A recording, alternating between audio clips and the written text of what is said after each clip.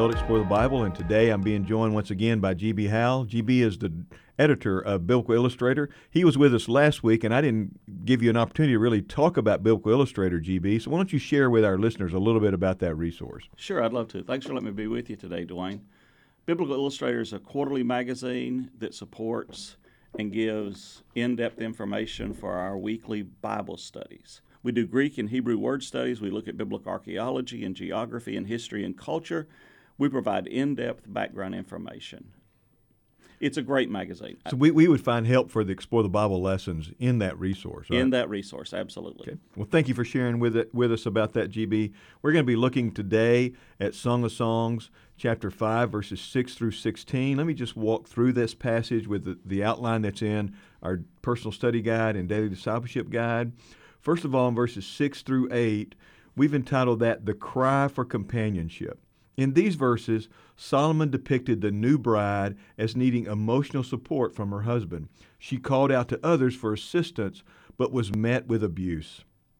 The second section is entitled A Call or The Call for Remembering, and we look at chapter 5, verse 9. Solomon wrote of a response by the young women that challenged the bride to remember why she was attracted to her husband in the first place. The third section is entitled The Crux of Celebrating, and it looks at verses 10 through 16 of chapter 5. In these verses, Solomon told of the bride recounting the admirable characteristics of the husband, and in so doing, the bride is seen as reaffirming her love for her husband.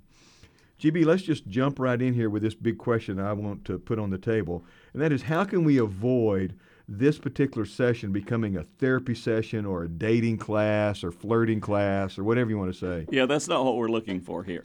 It's a great question. I think one of the things that would be helpful would be to remember the entire quarter of studies. We've been looking at the book of Proverbs. We've been looking at what it means to live honorably, to pursue wisdom, and to please God. And this class just becomes the next natural step in that.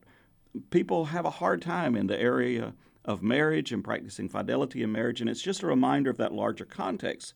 The other thing is, you can remember that we do live in a sex-saturated culture. It's an opportunity for you to review God's plan for intimacy, that this was His idea from the beginning. And I think one of the other things is maybe to remind the class, probably early, about those marriage vows, not to be entered into unadvisedly or lightly, but reverently and discreetly, soberly in the reverence of God. And that's how to treat this lesson, reverently and in the reverence of God, recognizing we're celebrating His Word. Because this particular passage, chapter 5, is after the wedding ceremony. It's after the wedding ceremony. Because the wedding ceremony, the break is kind of like in chapter 3, if I remember right. That's right. What are some practical ways a couple could remember the wives of their relationship? That comes out of this section on verse 9. Think about remembering why she was attracted to her husband in the first place. So how can we help our folks do that in a practical way? We're not going to do this without being intentional. We've got to find ways to celebrate and to recall what drew us to each other to begin with. I read about a couple this week who celebrated their anniversary by every year repeating their wedding vows. They didn't just repeat it, Dwayne. They'd get on the tuxedo and the wedding dress. The whole ceremony. And they would come and repeat all of their vows to each other. And as the years went by, some of those words became more meaningful. After he'd lost his job, for richer and poorer took on a significance. When the wife had some kidney troubles, in sickness and in health, took on a different meaning. But when things were better, when it was the for good, for better, that was a celebration. And I think part of what we need to remember is that we made a vow to this individual before God. I read this week also about focus on the family, and part of what they recommend is to look for a special time to celebrate why you got together to begin with. They say get away, find time for just the two of you, and ask questions, not critical questions, questions like, what do you think our song is, and why is that special for us? What made you attracted to me to start with? Now, that may be dangerous territory to ask, but maybe, what do you remember about our first date? What was outstanding about the proposal? And just think back and celebrate where you started. One of the great things about being married for many years is you celebrate a history together. These folks were celebrating, and they just been married a day. Listen, absolutely. She was being called upon to remember one day after the wedding Yep. why she was interested in him in the first place. In verse 16, we find the word friend. She uses the word friend to define her husband. What's the significance of that word being used here in verse 16? I think for us to appreciate that, we kind of need to look at the context. I mean, in verses 10, 11, and 12, they're looking at how good-looking the husband is. He's got that hair that's dark and wavy, and he's strong. And then it says beyond that he's my friend. The truth is, Dwayne, people change. People don't always keep that dark, wavy hair.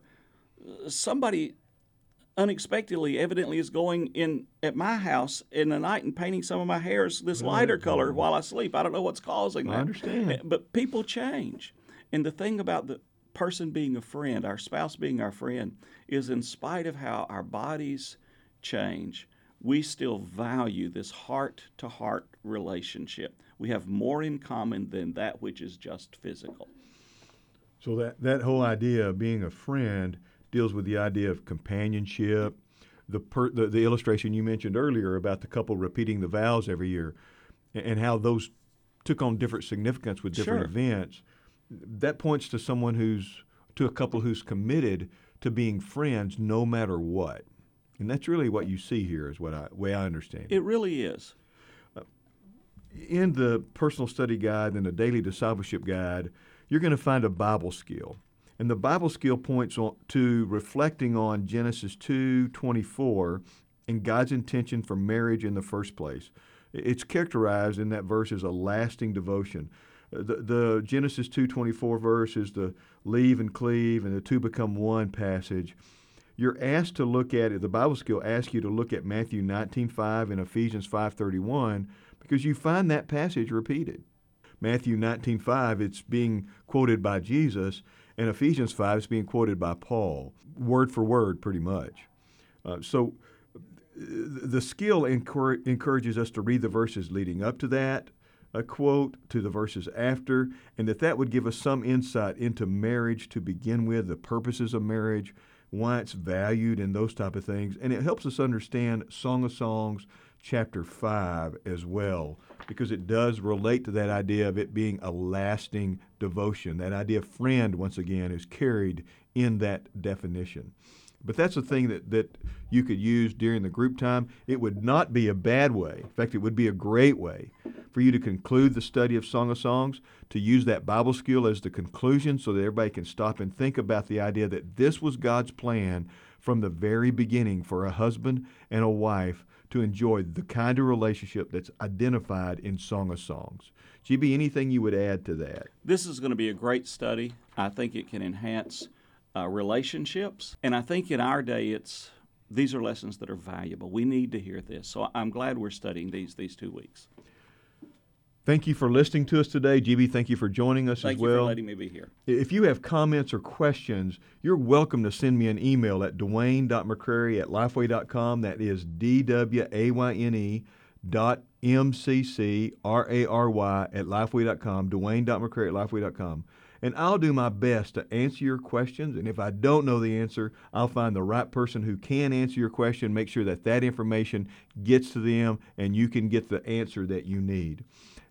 This concludes our study of the books of Proverbs and Song of Songs. Next week we'll begin examining Isaiah. I encourage you to tune in for then as we start that study of that book during the fall quarter.